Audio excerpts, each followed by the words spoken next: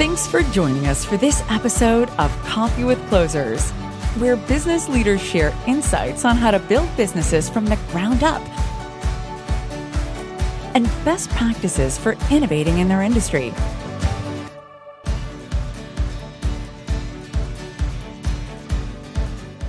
Hey, Christan, I'm super excited to have you join me for this episode of Coffee with Closers. Awesome. Well, I'm so stoked to be here, man. I'm looking forward to it. Most certainly. Well, every entrepreneur has an interesting story of how they overcame obstacles to become an entrepreneur. So I'm curious to learn a little bit about your entrepreneurial journey and your story. Wonderful. Well, I started an entrepreneur when I was like a teenager. So I kind of started my first business when I was younger. And then I kind of just moved along in different types of businesses along the way. But I think, there's so many different obstacles when you start a different business, but there's obstacles in life in general, right? So it's like, for me, I just love I get to own the obstacle, learn from them, grow from it.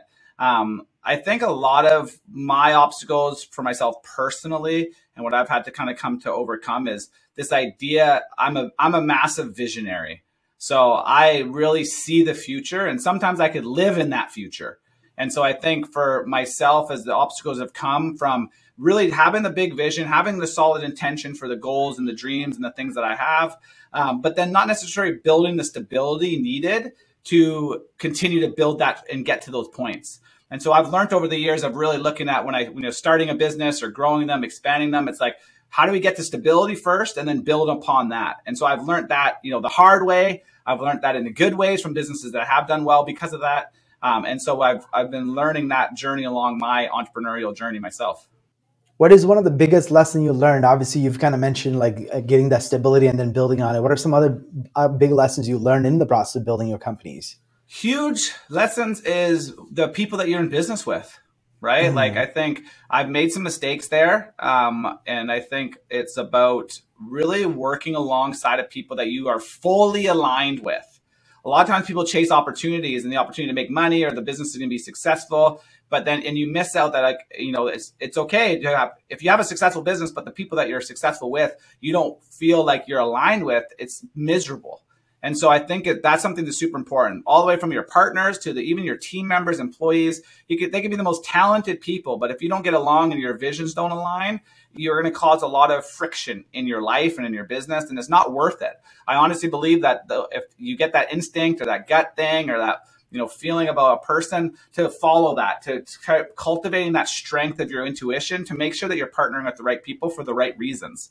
And that's for business partners. That is for your employees or your joint venture partners, all of it. I think it's really important. So that's a big lesson I've learned from not doing that in some cases, right? Like really believing, holding on to because they're talented or they're this. And it's not necessarily always on them. It's sometimes me. I might not be a good fit for another person, their skill set, how I lead, how I talk, how I show up in the world might not be a fit for other people. So this isn't about me saying, I'm better than that person or they're better than me. It's just understanding that sometimes matches aren't made to work. And so just really cultivate that. Yeah, most certainly. So then, obviously you have to do a better job in hiring to make sure that you are matching up with people that you will mesh well with. But what's kind of your patience level to say, hey, this person is going to grow into the role that I hired them to fit into, or they're just becoming a roadblock for us to achieve the goal that we have as a company? Yeah, totally. So for me, it's not as much as the necessary role. I love the idea for people to grow into the role and learn. We hire people across the board that don't even necessarily have the same skill set, but we know that because of who they are, they can get that skill set for that specific task or role and grow. It's more about hiring the right person first for regardless of what role they're in, and then letting them find, and sometimes you need to pivot, right? They need to change into a different role to match if they're the right hire. So I think when I'm more talking about the right person, it's going to be a lot about the personalities and how you work together, because then all of a sudden you could figure it out, right? Mm-hmm. You could figure out the tasks. And a lot of times in startup business, you don't have the ability to have 5 people to do a task. You have 1 or 2 people that have to split up 5, 6, 10 tasks. So you have to make sure that it's more the personality, that you're okay to you want to go and have coffee with them or have a drink, or you're okay to invite them to your family or your friend. Like that kind of emotions I think is missed a lot of times in business. And I think it's super needed. Like I want to, my business partner, I want to feel like they're my my best friend, right? Or they're up there in that ability to work with them on a long level or go on a trip. right? We travel a lot for our work. And so, can I travel with everyone that's my team members or employees or partners? Yeah, and then that they complement your strengths, right? Like, where you are weak, they have the strengths, so that Totally. you can essentially rely on them on things that you're not best at. Yeah, and I can trust them on that. I can lean onto them for those things. Totally. Most certainly. So what's your personal why? Obviously, you've been as an entrepreneur, like you said, from your early teenage days. So what's your why? What keeps you drive and keeps you going? You know what? I love that. I love the question. It talked a lot. Simon Sinek wrote the book about Know Your Why. I kind of frame it a little bit differently to answer the question, because I really talk about is like, what is it that I'm trying to accomplish, right? There's what you're wanting to accomplish. There's how you're going to accomplish that. And then there's the why behind why you want to accomplish it. I think for a lot of people, it's hard for them to dive into their why. And then when they get there, sometimes it's really emotional and hard to share. And so I would like to, I'll kind of change the question a little bit, if you don't mind, and just say, what is it that I want to accomplish? I am here and I want to inspire others to see their worth so that they can go on and live a fulfilled life. That is what I want to do. How I do that is in multiple different areas. And that's the first question I like to answer. The why behind that, I think for me, I'm open enough to share it, but for other people, their whys are deeply emotional, and so is mine. My why is I grew up with a phenomenal mother. She lived her life to just breathing life into other people, contributing to their lives, told me and my siblings that we can go out and accomplish anything. And she did that to other people. She was a safe place. And she unfortunately passed away at 61 years old when I was in my mid-20s. And it was a really tough time and hard for us as a family and for people around us. But when I was at her funeral, or celebration of life, as they like to call them now, we did an open mic. And we had all these people jumping up on the stage and sharing this deep gratitude for how my mom showed up for them in their life, how she was able to sit with them, how she made them feel like they're the only person in the world when they're talking. And she just impacted people so deeply.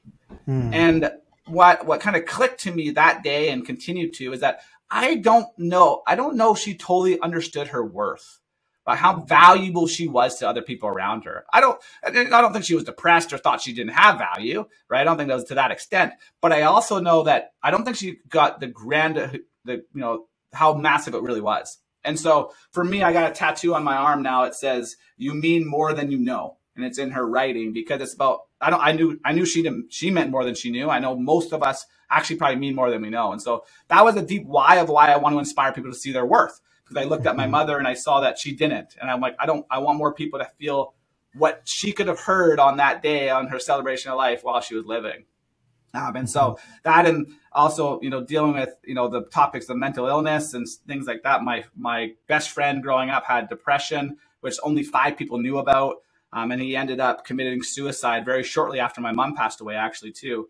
And again, that was for a different reason of worth, right? And why. I don't think he felt the worth in himself. Right. I think the depression and the things and this topics really blocked him from seeing that. And so that need for me to look at that space too and help people recognize and pull themselves out of that deep depression and find worth for themselves is powerful. So that's my what, but my why, like you asked, is very deeply motivated in all the companies and all the stuff that I do is how do I help our employees, the people who are benefiting, see their worth and their value and how they make impact with it. Yeah, and in your bio, I know you've kind of mentioned moving away from the whole concept of pursuit of success to focusing on the fulfillment instead. Right? Because you think of that, and the reason why that was so deep, even that saying back to the story of my mom, it's like, if someone asked her, "Are you successful?" She probably would have said, "No, I'm not successful. I wasn't really successful financially. Maybe in my career, because she did really well as her career. Successful in the world, I'm not famous, or any of those type of things." And I think I struggled with that early on. I really felt like, my mom wasn't successful. That's why I want to help people become successful, because then they can feel their worth.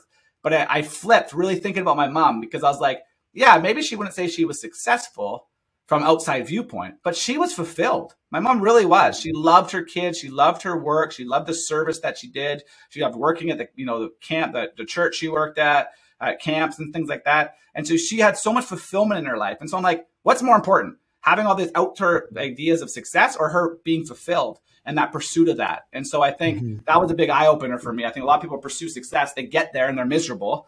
So why don't you just focus on that fulfillment from the get-go? And then success is a given, right? Because you're in that world. You believe in what you're doing and you're happy doing it.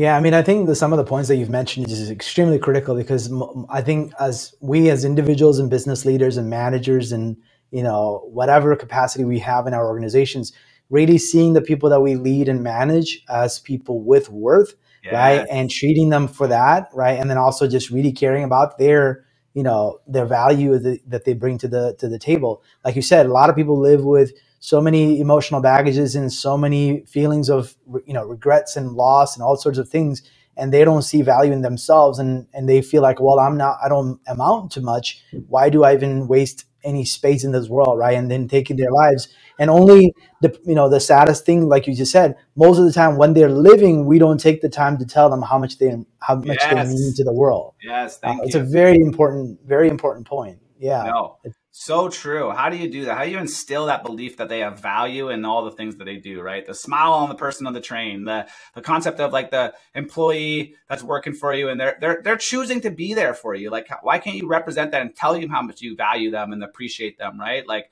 your partners, your loved ones, right? Like, get on that call and call the people. Share how much you appreciate them and what they've done, and even the small details. Don't just assume that they know.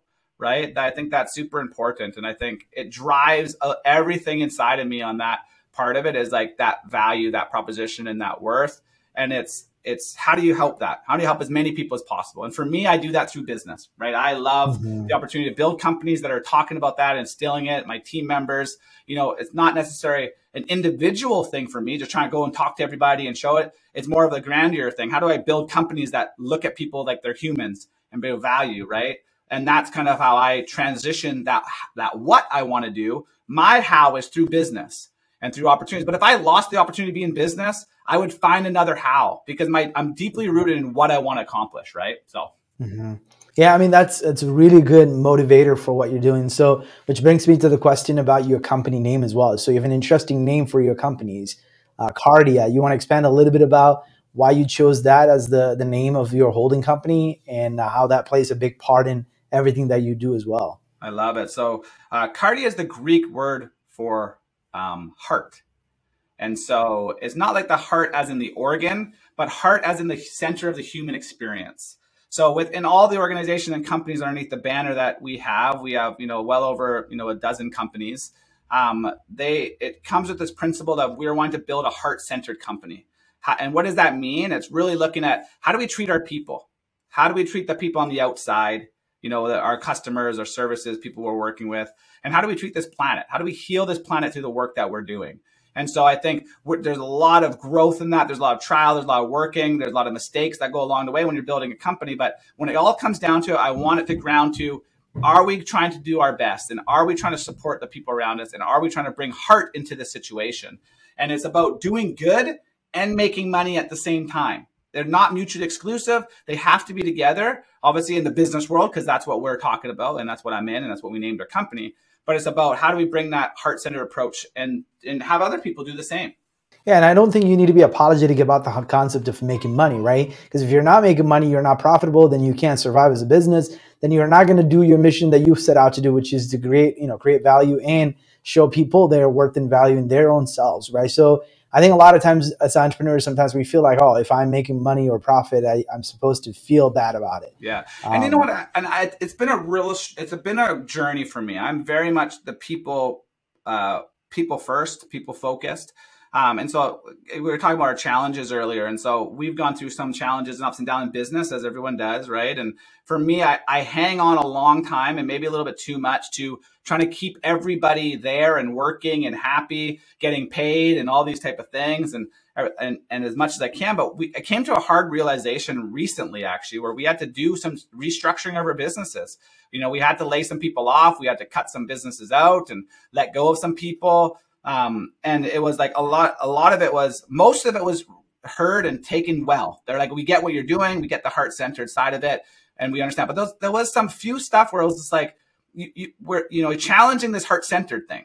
Your heart, you say you're heart-centered, but yet you're letting go people or you're restructuring or, these type of things. And there was a challenge in me a little bit because it was really hard because I love people and I've given so many people chances. right? And even in some of these incidents that have happened, people that were, let go or situations, and we're like, we tried to help bring that heart-centered approach, but to be challenged at that level, I had to really look deep and say, to the whole fulfillment metric and building a heart-centered business, if I'm personally feeling stressed and burnt down, the business starts losing money and not becoming profitable. Well, guess what? That's not heart-centered either.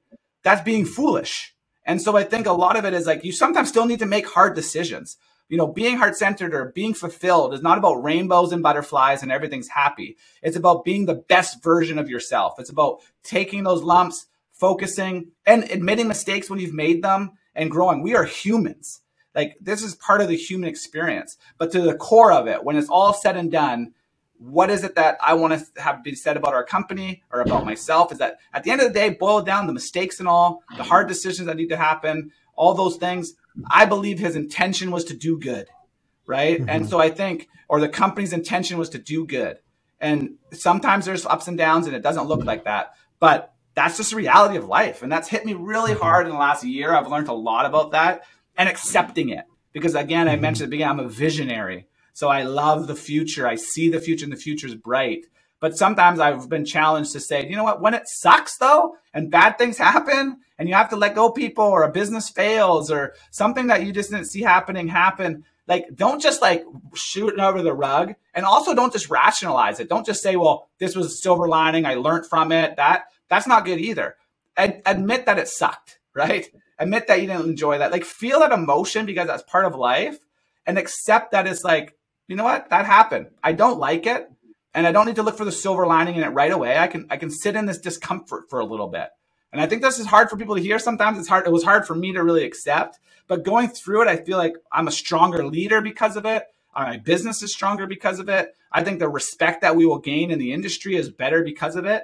And I think the bright side does come, but it's going to come from a different area. And it doesn't necessarily have to be because of the crappy part either. But I think that's something as me as a visionary, and a lot of people that are listening probably relate to that. We're always trying to rationalize. Well, if you never lose, because if you don't win, you just learned, right? So you win or learn. And I get it, but it's like, but go a little deeper into the emotions of things, and let's become humans that have that deep emotional intelligence to what happened and feel the pain sometimes, because gosh, the wins feel so much greater at the end of that when it does happen, right? So.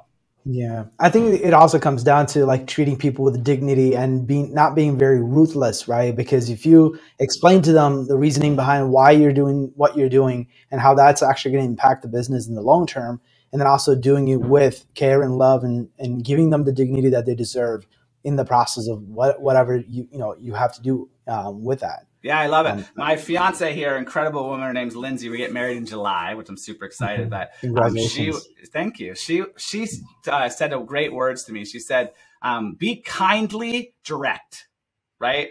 And I think that I love that because she just has that wisdom when it comes to the communications and having conversations, but kindly direct, right? It's not about being ruthless or about being like hardcore or being that business thing. You just got to do things. You could be direct and be real and not passive, but just do it in a kind way. And it doesn't mean that everyone's going to say it's kind or feel it when it's happening to them. But at the end of the day, they have to look back and be like, this was a kindly, direct conversation. Yes, the facts were laid out. Yes, this situation happened. But at the end of the day, you approach it in a kind way. I think that's what we can strive to do, right? Most certainly. So obviously, you've mentioned that you've well over, a dozen or so companies that you manage. So you have a whole lot of things on your plate in terms of, as a leader managing multiple companies. Like you said, you're a visionary, so you're a big picture guy, see the end before it even happens. So there's a lot of that, but at the end of the day, there's still things have to get executed to make all of those dreams a reality. So talk to me a little bit about kind of the organization structure and leadership style, and how are you able to manage all these different entities? Most people, they can barely get one company off the ground. You're doing all of these across multiple organizations. So what's the secret? What exactly are you doing? So for me, to make this happen? Failing a ton in the early days of being way too wide and being too many things, right? We have well over a dozen companies now. At one point, I think I had up to like 18 or 20. And I think that there's an ebbs and flow learning for me. And so I'll go into a little bit of detail. Some of you will understand of it. Some of you, it's just not your mindset. So it's not that you won't understand. It's just doesn't relate. For me, when I was really young, I was always, you're always told, and I think you're always told to just do one thing, focus on one thing, master that, and then you can move on. I rejected that always. And the reason why I was because I would always get bored, right? I couldn't focus on one thing. I was always doing something. I'm diagnosed with adult ADHD. I had ADD as a child, ADHD as a child. And so I've constantly, my brain's always functioning in multiple aspects, right? I don't have a thin, straight line. And so it's hard for me. So I rebelled against that by doing many things, all sorts of businesses, types, and all that kind of stuff along the ways. And what I found is things just weren't working. They weren't functioning as well. And so you would think, oh, those people were right. The whole concept's proven you wrong, that you can do multiple things. But I disagree, because that's about iteration. It's about learning and growing from it. What I realized is I was involved in way too many things in different directions and different focuses. And so we tried to narrow things down even further for the next phase of stuff that I got involved with.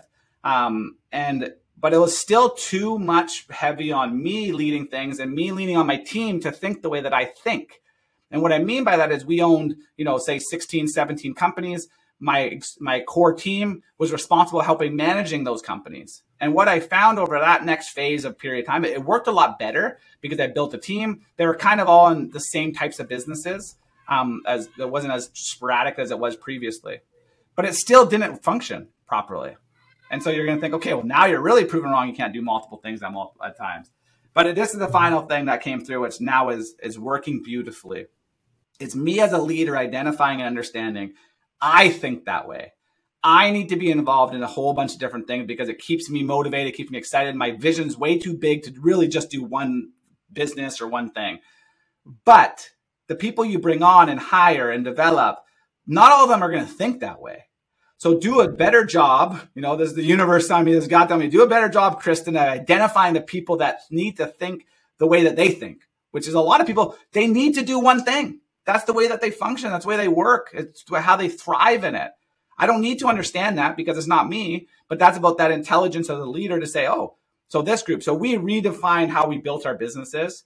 And we really have a group of people that are focused in one business or a set of businesses that are like really in alignment.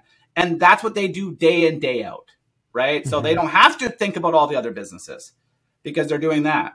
I have another handful of people that are very more similar to me and think like me, and they need to be involved and see a whole bunch of stuff. I have a handful of them in my team. And so for us, we run and operate the different companies and oversight. So now how we do from a leadership standpoint is we have all those 10 companies have at least one person that is dedicated to that business. Then they have their team that runs that organization.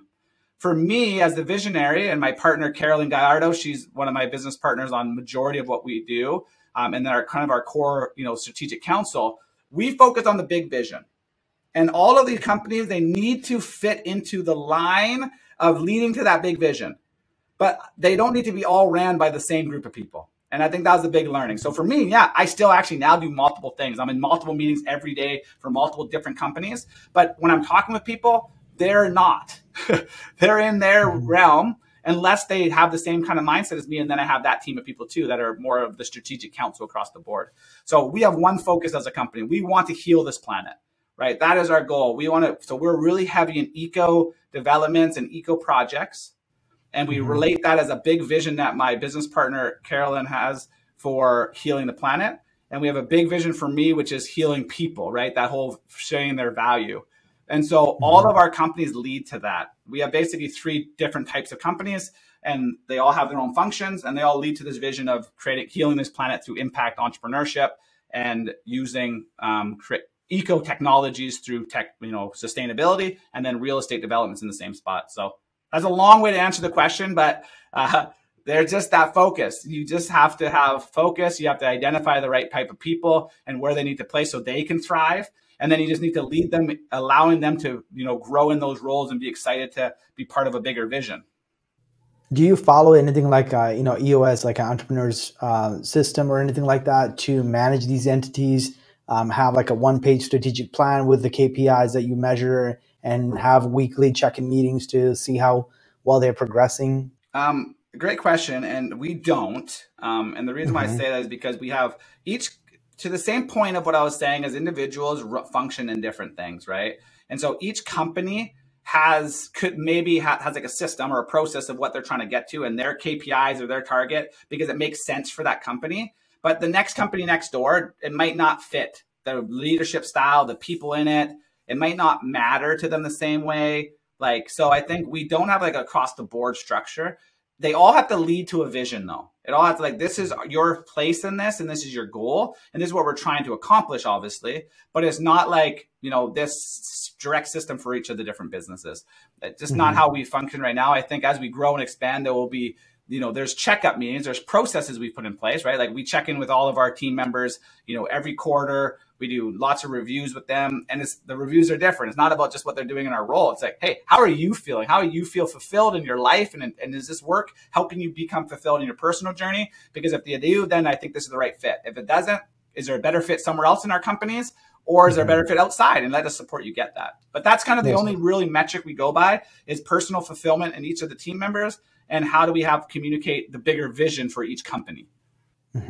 Obviously, you know, sales is the lifeblood of any organization. And as you said, you've involved in so many different businesses. So you had to have seen, you know, a lot of changes happening in terms of sales and marketing. So how has your approach on sales and marketing evolved over the years in terms of building all these different companies? Love it. So I'm a massive component of just be genuine and attract the people that are going to fit what you're trying to build. Be very clear on what you're doing. So as a tangible example, we have a couple of coaching and educational businesses as part of our like lead generation for our bigger projects that we do. So they're separate independent companies. They're building, they're growing. That they have obviously create sales to create their goal. But it's not about selling to everybody. It's about really setting an intention. In one of our business called Creative Real Estate Academy, it's like this is about helping people identify that want to become active real estate investors and learn about how to do investing with, you know, not qualifying for a mortgage and buying properties, doing creative deals. And so we set the intention very clear of the type of people we want to work with, right? And then our sales calls and our team that we have, that our sales team that work on it, they're not trying to sell anybody a product now. They're just showcasing, this is how we do, this is what we do, these are the people we want to serve. Do you fit? And if you do, here's the different options that you have. And we're very clear and upfront. Here's your, you know, you can pay a monthly low coaching, like monthly fee to just get access to our courses and group coaching. If you want to work with some of our actual coaches, here's the cost. It's just authentic. It's real. There's no pressure because at the end of the day, if you want it, you're going to buy it. And then you're actually going to use it. If you don't want it or you get forced to buy it and you don't use it, that doesn't help the vision of a heart-centered business, just selling something. No, they actually have to utilize the tools that we give them. So that's kind of one of those things that we work with inside of our business, right? So sales is super important, but do it authentically. Just share your vision in your heart. And trust me, people will come and want to buy your service from you. And then be okay to sell the service. Don't give it for free because they want it, right? And it's okay to make money. Doing good and making money at the same time, right? Exactly. If you're exchanging value, then you have no reason not to charge for it.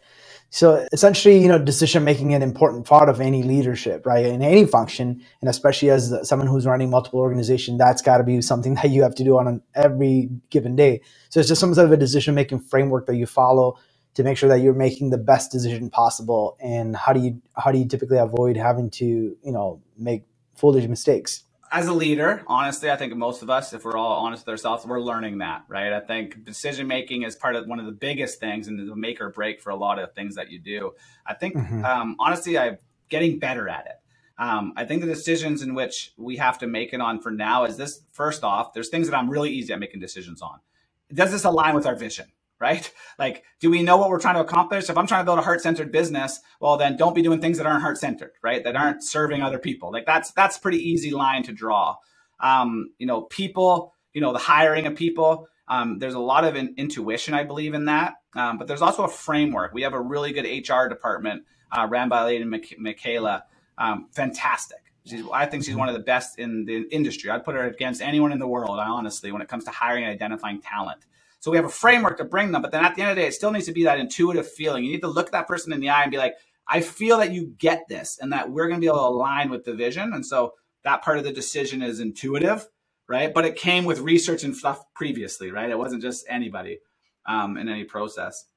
But I think with decisions, it's also make the decision and then that's your decision right now, right? Don't waver on it.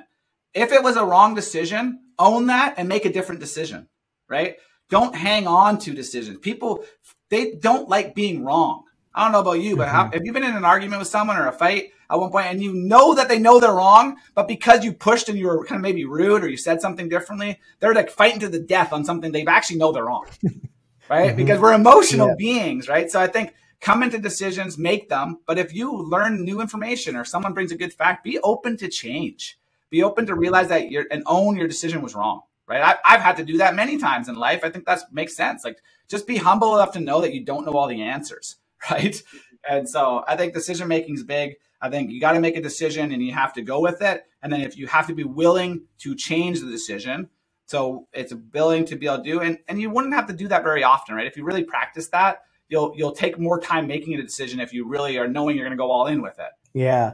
The funny thing is I've seen, especially as, business leaders and having to deal with interactions with prospects and talking about, whatever product or services that you might offer, whatever the discussion might be. Like you said, there are very stubborn minded people that are like, oh, we've been doing this for 30 years. I know exactly how our industry works. What you're proposing is not the way it works. Right. And they're afraid of change, and they use their comfort as an excuse for why they shouldn't change. Yeah. And I'm sure you've seen that a lot, right? And it's basically a decision-making problem. Like they're afraid of making decisions that they think it's going to be problematic or, cost them to lose their job or whatnot, right? So they rather stick with the status quo and be happy with the mediocre than actually take a decision that will move the company forward. Totally.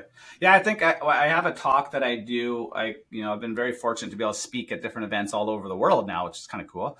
I wanted to step back into that more, but it's called Vision into Action, a Guide to Fulfillment.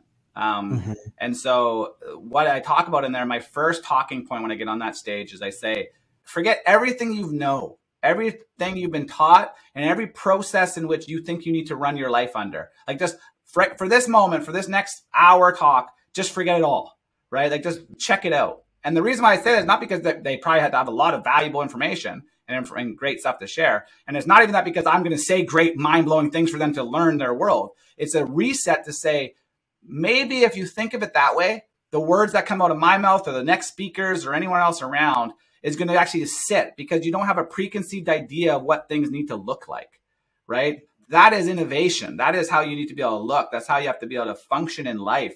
You cannot be rigid. This world is pivoting so fast that you have to be able to understand that things are different. People, why they buy is different. What they're looking for is different. And that could change on a rapid basis. So have a framework. So it's not about just like being flimsy, no stability. Sure, that's not what we're saying about. We're just be open to change, right? Be open to adapt. Yeah, I think Elon Musk says something very similar about that, because he encourages people to take risks in the organization. He said if they're not challenged to take risks, and you don't reward the people that do take risks, but if all you do is punish them, then everybody will become like, oh, I don't want to take any risks because I'm going to get punished. But if you reward the people that took the risk and they get extremely rewarded for the success from it, then he said it will encourage innovation in the company. And that's why if you look at what Tesla is able to do in such short time, like, I'm just dumbfounded in their ability to innovate. Like, I think for one example is when every automaker made excuse why they couldn't meet their production schedule because they didn't have the chips, Tesla somehow found a supplier and they reprogrammed the chips to be able to use that chip to stay with their production schedule. Yeah, like, that is a big risky proposition, but they did it. Right. Yeah. So I was very fortunate to meet a guy named Astro. Sorry. And Astro is the CEO of Google X, which is the moonshot company for Google. And they're about innovation. And so he was speaking at an event on Necker Island, Richard Branson's island, that I was invited to, called Disrupting for Good. It was really awesome back in November. And he was talking, we had a chance to chat, and he was sharing with the group, there was about 30 of us there, about their planning on how they run their company. And they celebrate the losses majorly because they're all about innovation. So if you fail at something, they celebrate that. They go out, they have their drinks, or they celebrate at the office, and then they say, okay, get back at it. What's the next thing you're going to do? Right? They legitimately are so excited for a failure because they realize that they're about innovating. They're trying to make something better, and they don't punish them at all. And so it's super important to be able to think of that way. And I think these people in the tech space or this innovation are thinking about that. But how do you boil that down to your own personal life? How do you boil it down to the relationships you have with your kids or your employees or your partners? How do you boil this idea that it's like, I don't have to be right, there's failures. You have to be able to know that you have a deep relationship with them.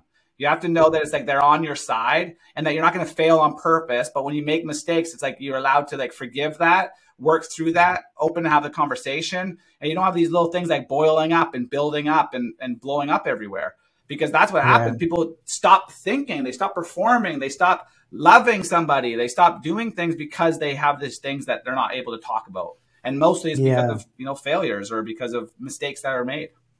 Yeah, most certainly. I'm paraphrasing this, but I think that Edison once was, he said, "I did not fail 1,000 times. I just found 1,000 ways that it won't work." He tried all the different ways to make a bulb, and it took him 1,000 tries. But essentially, not treating your failure as a failure, but as an opportunity to learn, and then obviously innovating and improving from it.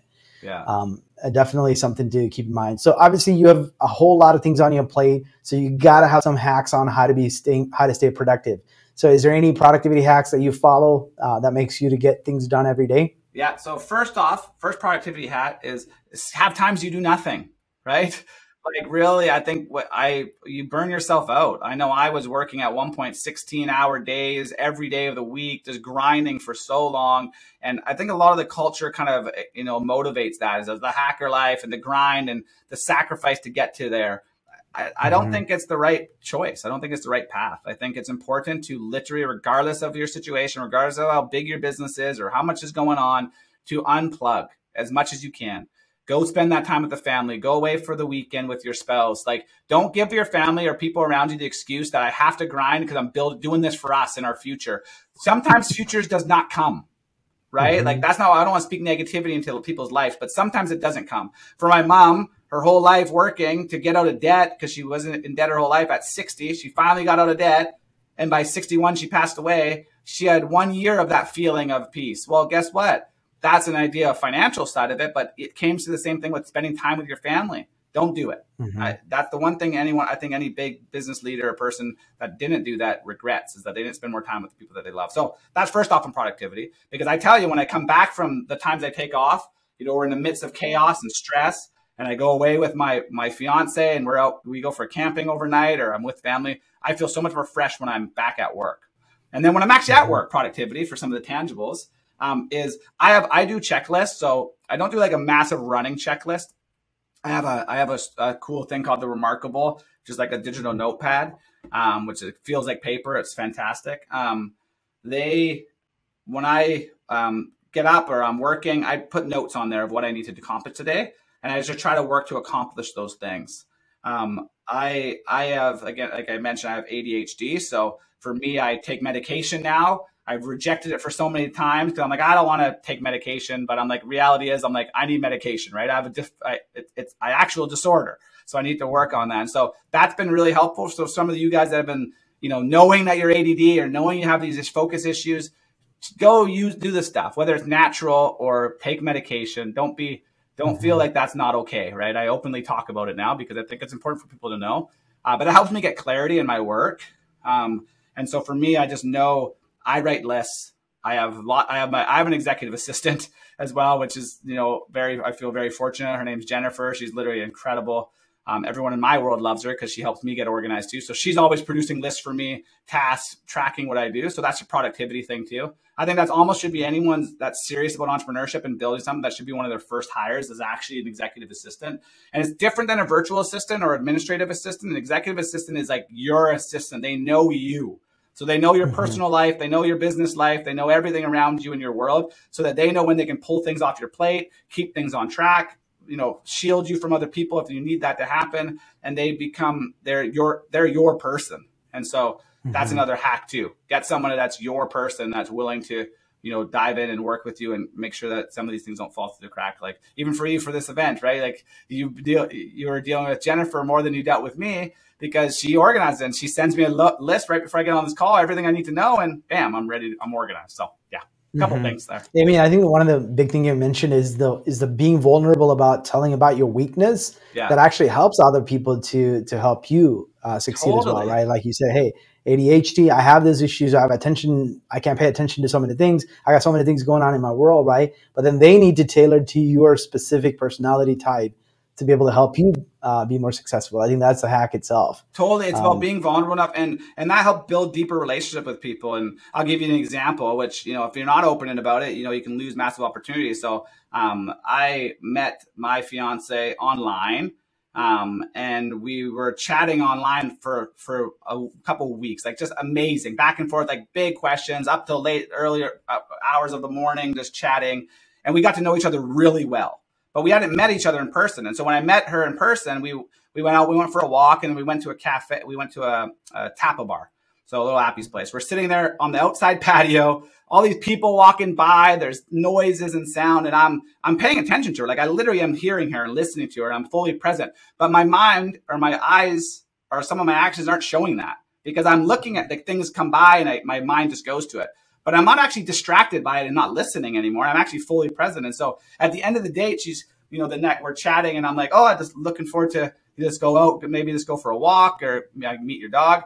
And she was like, yeah, but she's like, I'm surprised that you wanted to go out again. Like, I honestly felt that you were just disinterested in me now, that even though we've had all this great cuts before, because of the way you just showed up in that date. And so people can say, well, yeah, I could just try to really focus and really be like, pretend that I could just be there. But it's like, I didn't even notice it. I was just like, I thought I was like, totally gave all the signs I was into her. But I was like, we had already chatted. I'm like, yeah, I just have ADHD. So you probably just picked up on, like, there's just a lot around me. So I'm like, I was just distracted by my eyes, but not by my paying attention to our conversations. And she totally got it, right? She was like, oh, that kind of relief. But it was like accepting and recognizing that it's like, I'm actually not distracted, and I'm actually fully present to you. It just doesn't look that way because of how I am. And so I think that's really important, because don't change people, right? Like, she didn't ask me to just not do that. Because she knows that's who I am. Like, that would be a big issue, right? It's about identifying it. And maybe if we want to have like a really serious conversation or something important, we won't go out to a restaurant, public area with all the distractions. We'll sit down on a couch face to face, and there's no distractions for me. You know what I mean? Like stuff like that. And in business, it's the same thing. You know, I walk and talk. So my team knows, let's go for a walk, right? Me and my CFO, we're walking all the time around our office, just chatting, because I need to be active. Like, even you watching me, if people are watching it, I'm moving this whole time. I have a standing desk. I can't sit still. So yeah, I understood. My last question would be, like, knowing what you know today, what advice would you give your younger self? Oh man, I think the big one would be build stability first. Have your vision. You know, young Christan, I know you're a visionary. I know you have these big dreams, these big goals. Understand them, identify them, put them up on that mantle though, and then ask yourself, what's the fastest thing to stability for myself? And for me in that situation, maybe it would be financial stability. So what's the fastest for you to make, you know, when I'm younger, maybe $4,000 a month, consistently, stability. We haven't to think about that. And then build that first, and then go off and continue to build from stability. I think that's the powerful thing for me. And stability is different for each person. So for me, that might have been financial stability. For the next person, it might be relationship stability, right? Or however it may be, location stability. And so, yeah, build stability first, and then continue to go, because you're going to build your vision way faster that way. That's what I'd say to myself. Awesome. Well, Christan, I certainly enjoyed this conversation. Thank you so much for sharing your wisdom with my audience. Thank you so much. It's been an honor. This episode of Coffee with Closers is brought to you by One IMS, a leading digital marketing agency helping businesses win new customers. To request a free marketing ROI audit, please visit oneims.com. If you enjoyed this video, please share it. To make sure you never miss an episode, please subscribe.